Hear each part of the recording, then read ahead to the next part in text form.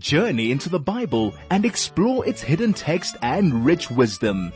Join Aidel Kazilsky Mondays at 1 p.m. for the trip of a lifetime. Shavua Tov, beautiful people. Hope everybody is well. It looks like summer is slowly creeping in. I'm feeling a little better. Hope you are too. But I always feel good when I am on the radio with you and spending the next 3/4 of an hour learning my favorite, learning Torah, God's infinite wisdom that always gives us insight on how we should behave and what we should do and what is expected of us. For those of you that follow my show, we are in the middle of, well, not in the middle, but we're going to get onto the 4th plague in the land of Egypt. We're learning the book of Exodus. And we are learning one plague every single week.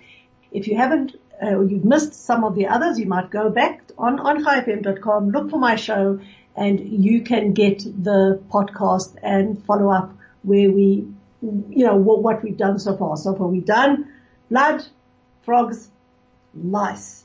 Now this is for Kruger enthusiasts. I don't think actually you'd want to see what poor old Pharaoh saw, but it looked like the whole Kruger National Park descended on the sandy dunes of Egypt.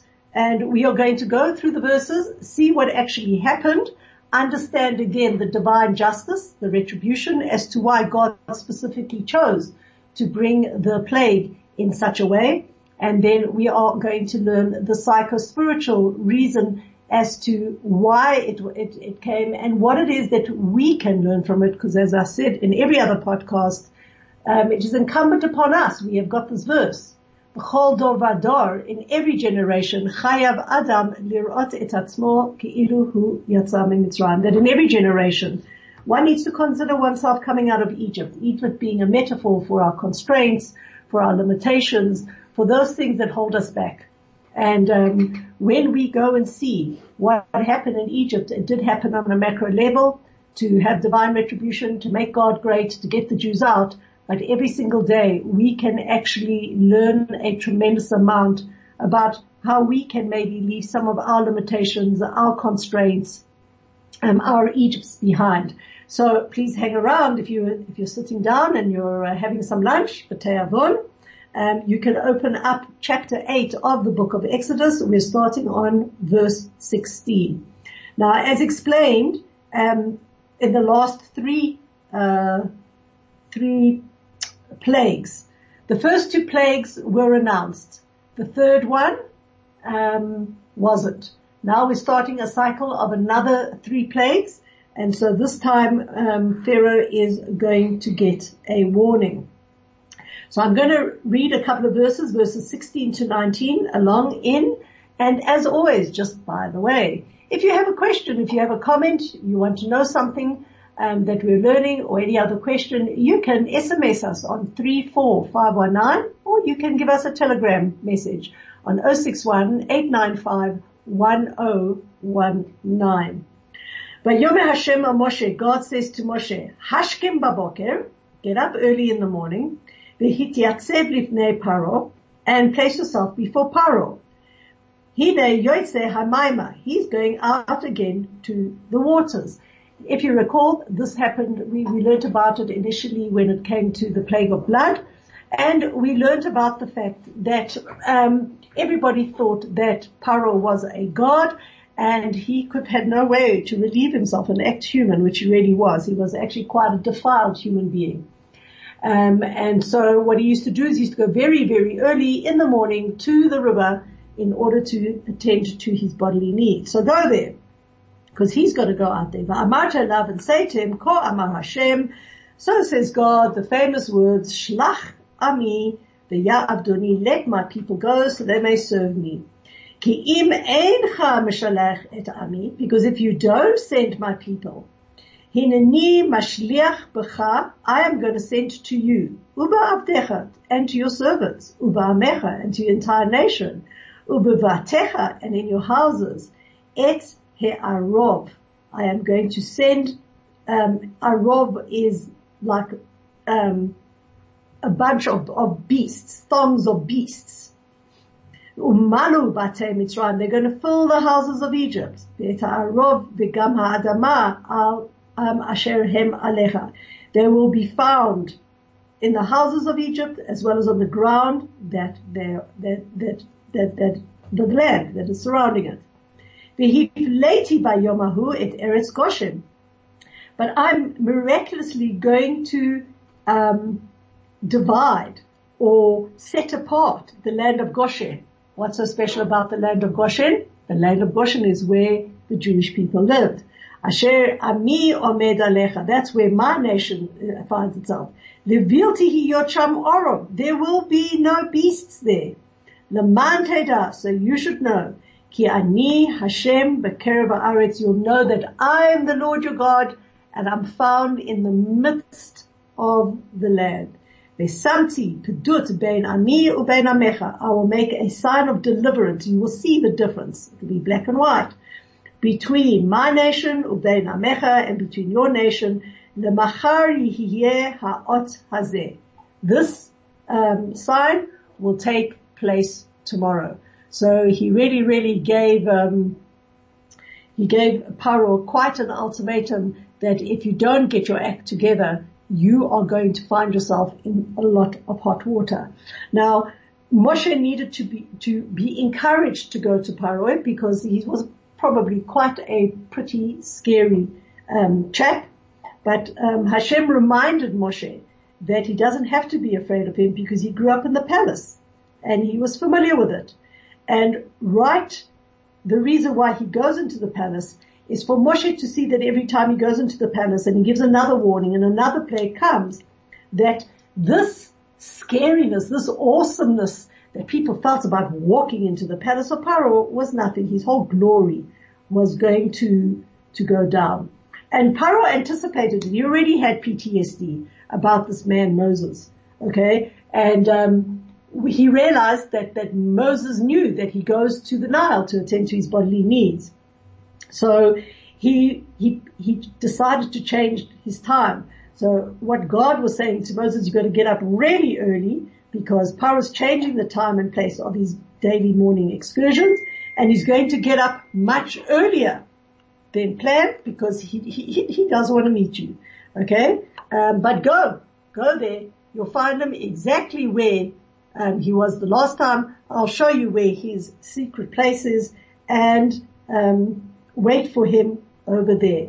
And now you will see that the tone of the plague coming up actually becomes far more severe. Chai FM, your station of choice since 2008.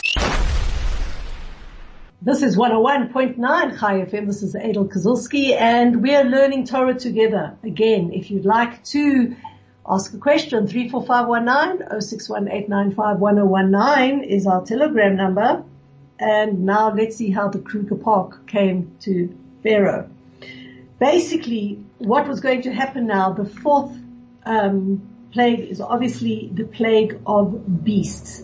And he is warned that there is going to be, and I don't know the exact word, maybe a listener can help me because, you get you get schools of fish and prides of lions. I don't know what happens when you just get everything in Kruger Park coming. I'm just going to call it the hordes of animals. If there is a correct wording, please help me out and let me know. So God was saying to Moses to tell Pharaoh that your entire country is going to be overrun with hordes of animals. Well, what type of wild beasts?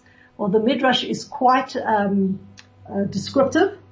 There were lions, tigers, wolves, bears, snakes, scorpions, wasps, mosquitoes, crows, locusts, and all sorts of other creatures. Some of them even came out of the sea.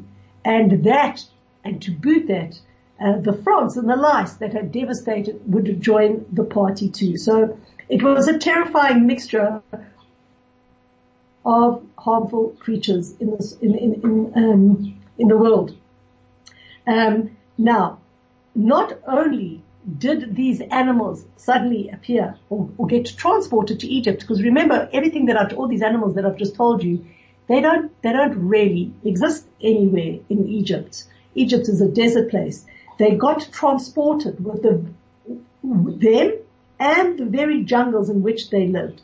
Everything suddenly became transplanted into Egypt, and Egypt became a jungle teeming with all these deadly creatures.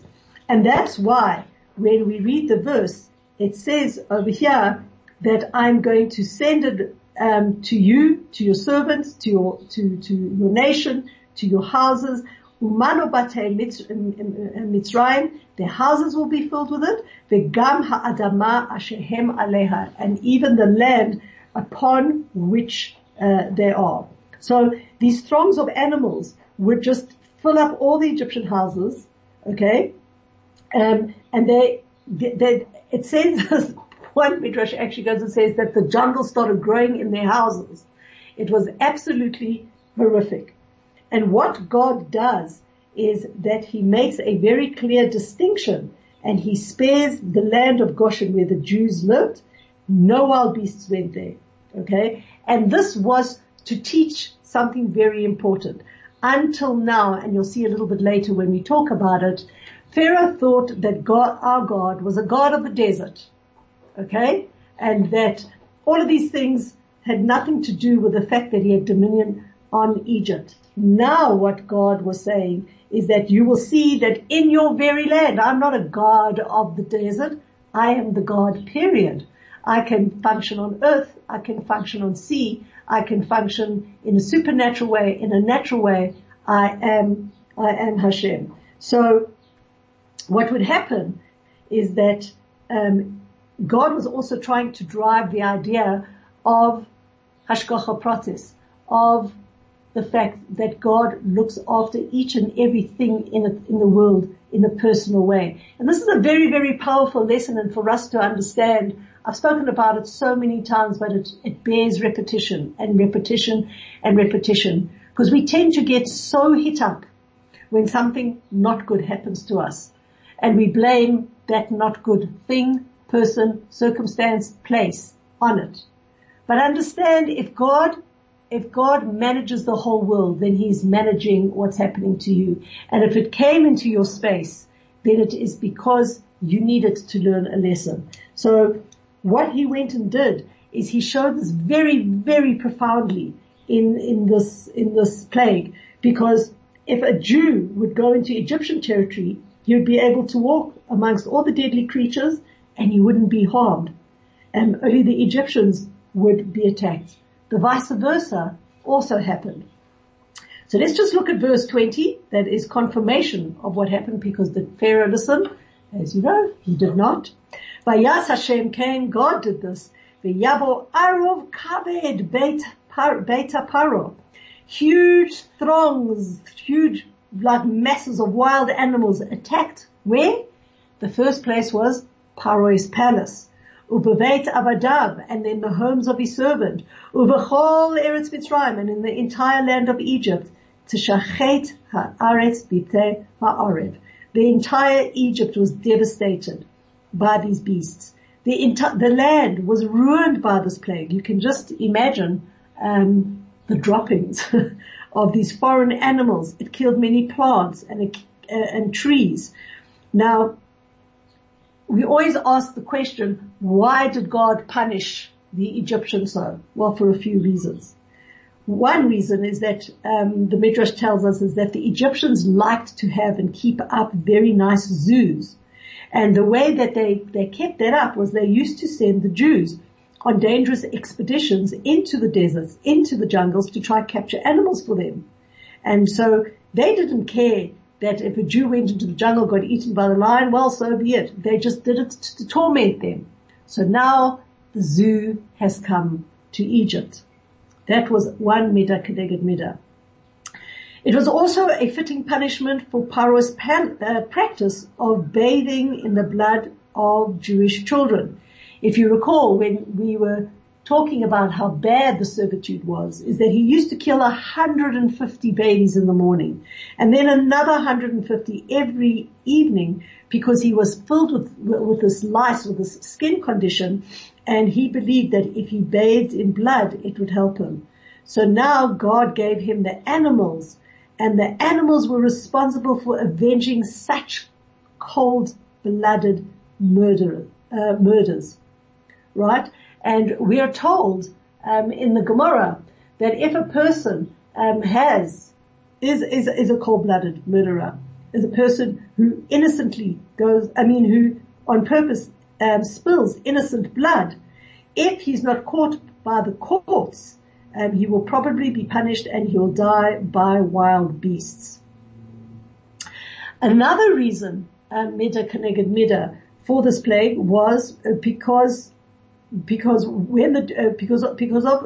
their servitude, of their being imprisoned and having to serve the Egyptians, the Israelites could no longer tend their flocks. When they came to Egypt, they were shepherds and they had many, many flocks. Without shepherds, what happens to the flocks? They're torn to pieces by wild animals.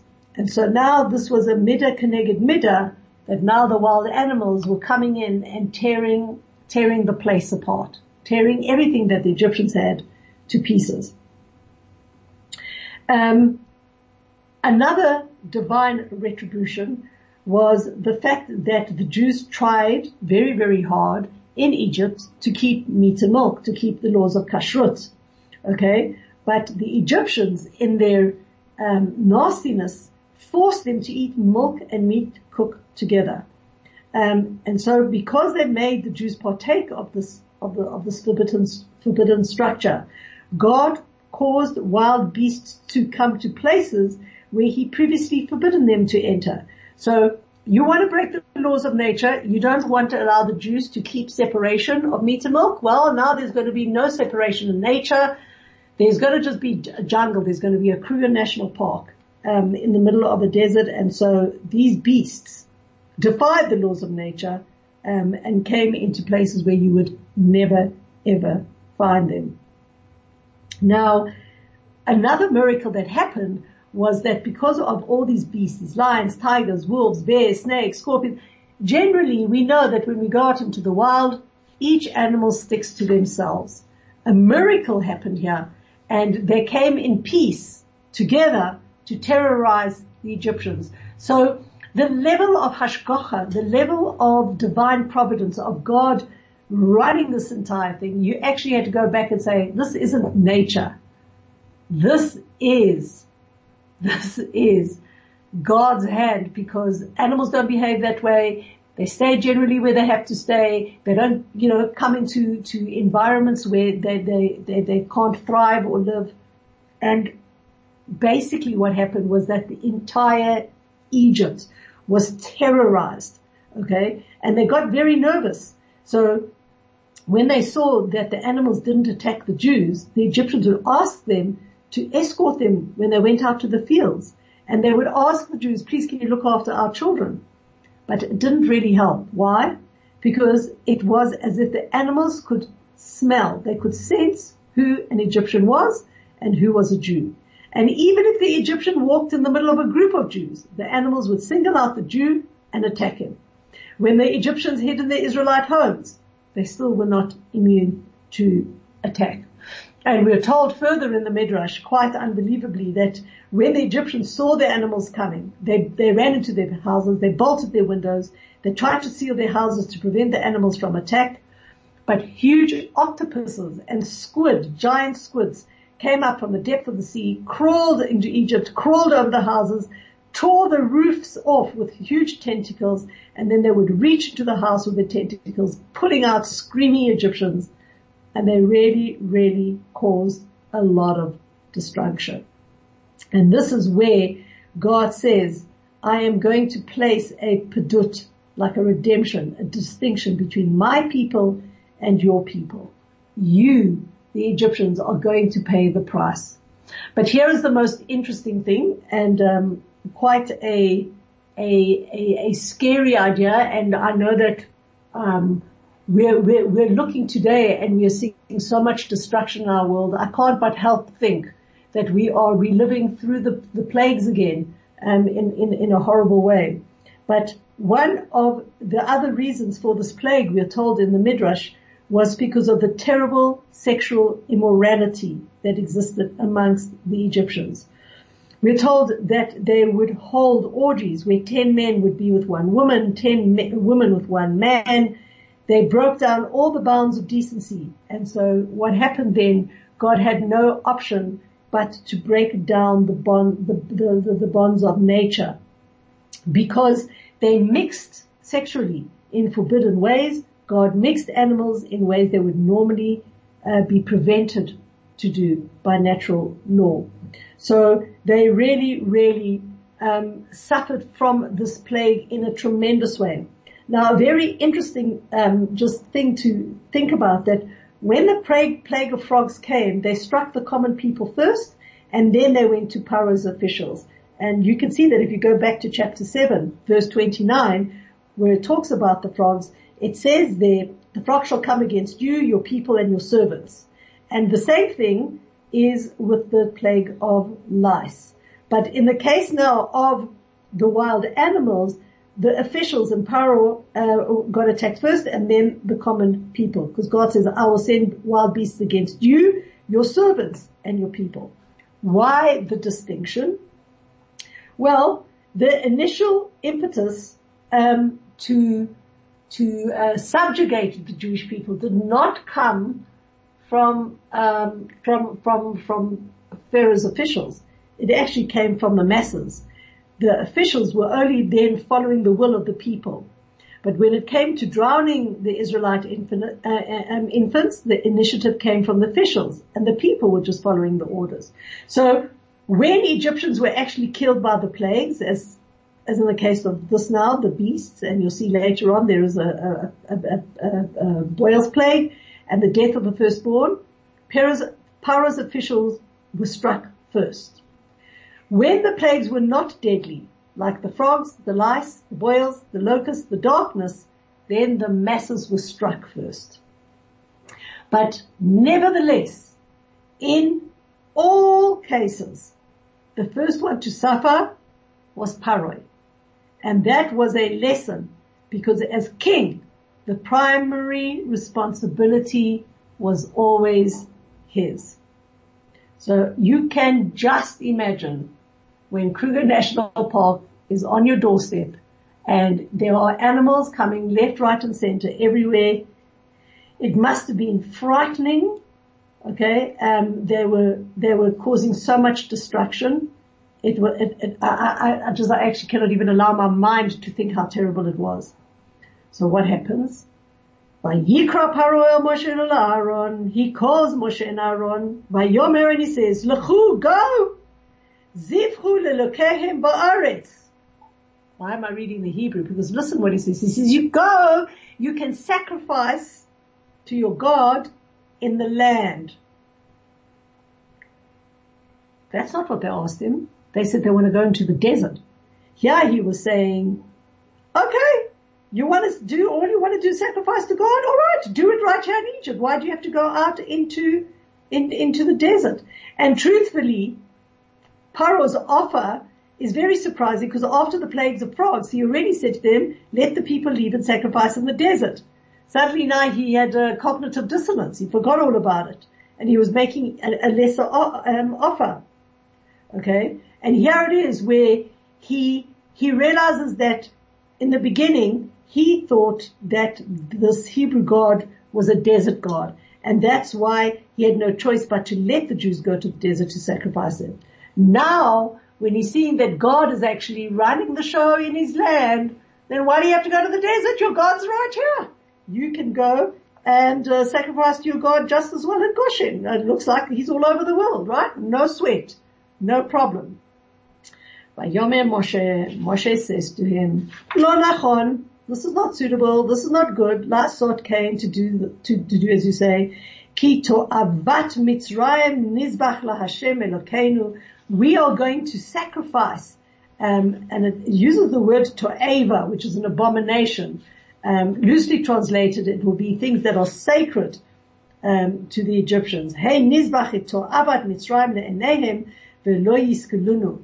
We are going to be sacrificing things that you find absolutely abhorrent, and we're going to be doing it in front of the Egyptian eyes. You don't think they're going to stone us?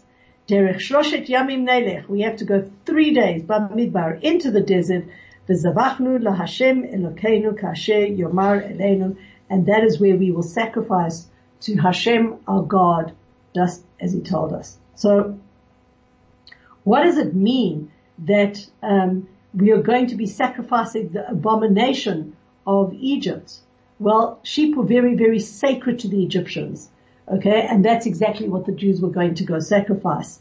And because the sheep were they were considered a god, the Egyptian religion at that point in time demanded strict vegetarianism.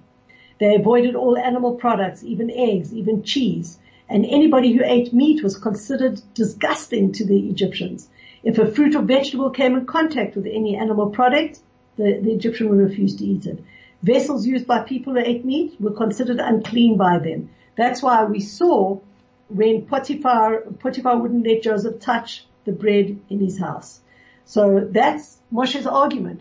You want us to sacrifice in the midst of the land something that you consider completely sacred, which in truth is an abomination because we do not believe in Avodah Zarah, we do not believe in idol worship.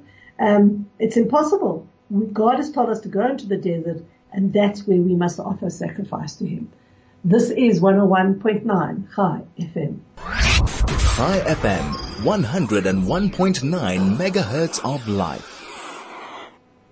Okay, so what does Paro say when Moshe gives him that argument?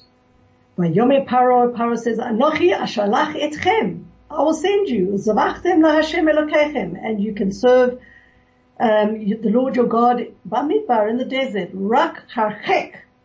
Just don't go too far away. Velo tirchiku lalechet atiru ba'adai. You can go in the desert, just don't go far away. And interestingly, he's getting desperate already, and it's only number 4. He says, pray for me. Why is he saying pray for me? Well, there's a quick story in the Gemara about an emperor who was a notorious Jew hater. And the Jews suffered so much from him that every day they would pray that he would die. And finally his demise came. And his son took his place, and he turned out to be worse than his father. One day, the young emperor, the new one, encountered a Jew in the streets, and he asked him, I want you to tell me the truth. What is your opinion of me? The Jew was completely terrified, but replied to the new emperor, my fervent hope is that you live long. What? Says the emperor. You stupid Jew, don't you realize that I hate you even worse than my father? I will do everything in my power to make life miserable for you Jews. How can you hope that I live long? So the Jew replied, well, when your father was alive, we constantly prayed that he would die, and we hoped that his successor would have been better. But now we see that you're even worse than your father. We'd rather see you live long than take chances of your successor. Same thing here for Paroi. Pray for me. What he was saying is pray for me that I live long, because who knows what my successor will be. Maybe he'll be worse than I. Now,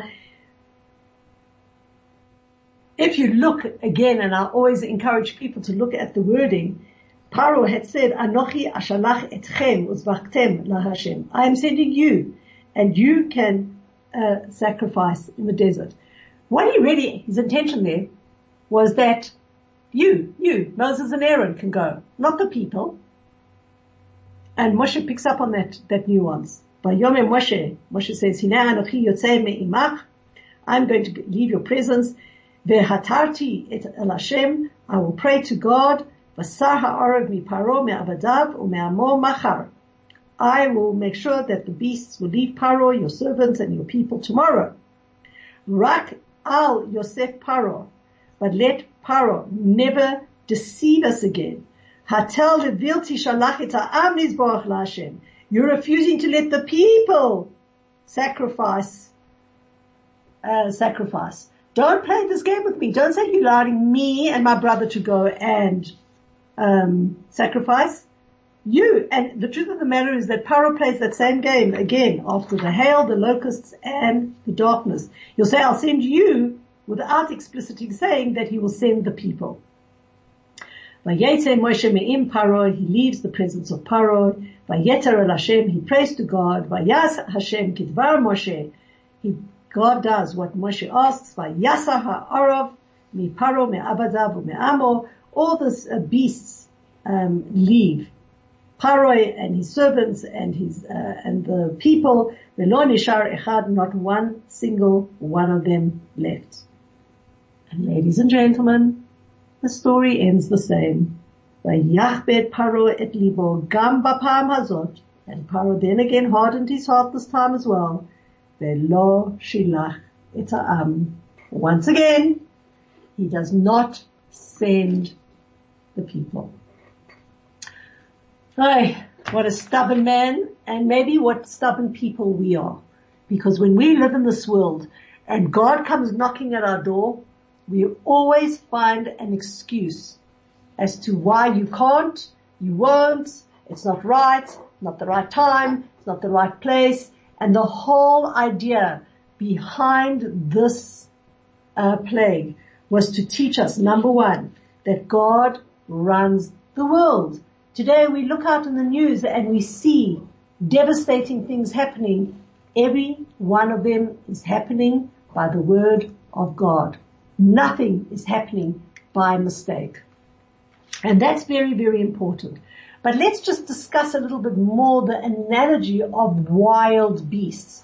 While we can understand the wild beasts coming for retribution for the Egyptians for what they did, and I've explained that, let's understand on a psychospiritual level what a wild beast, the plague of wild beasts have to do with me and my life, my constraints, my limitations, my Egypt. Well, in Kabbalah, the wild beasts represent ambition. We've spoken and we've gone through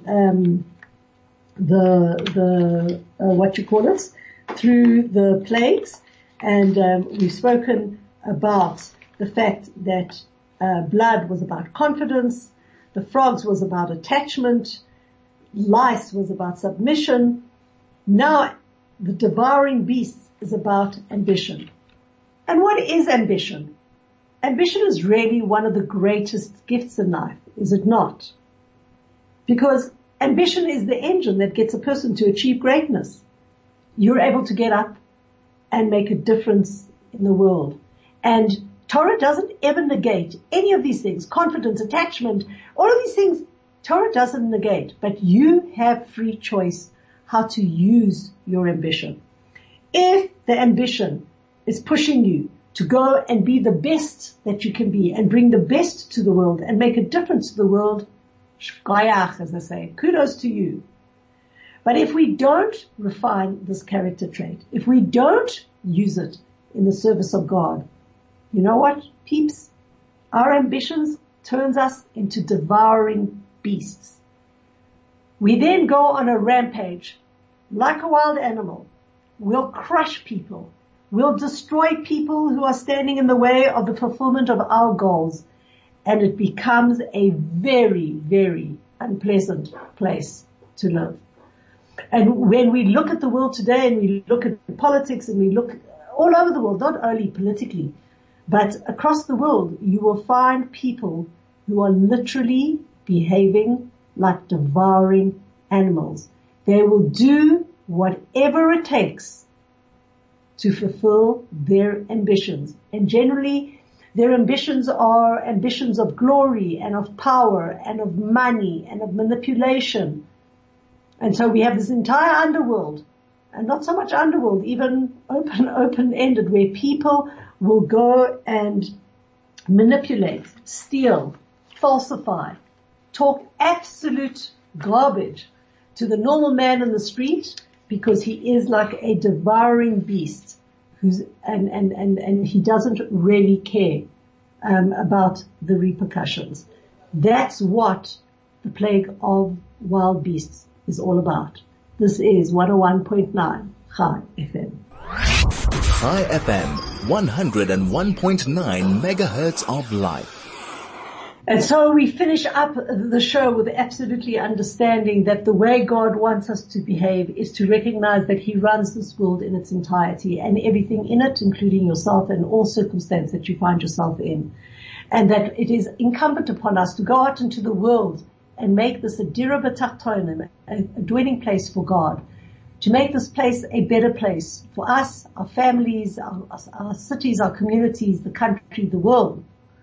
But we have to be very, very careful that we don't become animalistic about it, that we start listening to our Yetzer Hara, to our evil inclination or our animal soul, and become like devouring beasts that go and destroy humanity just for the need of fame and power. And that's the thought that I'm going to leave with you today and wish you a beautiful Shavua Tov ahead, and I'll be back same time, same place next week. This is 101.9 Chai FM.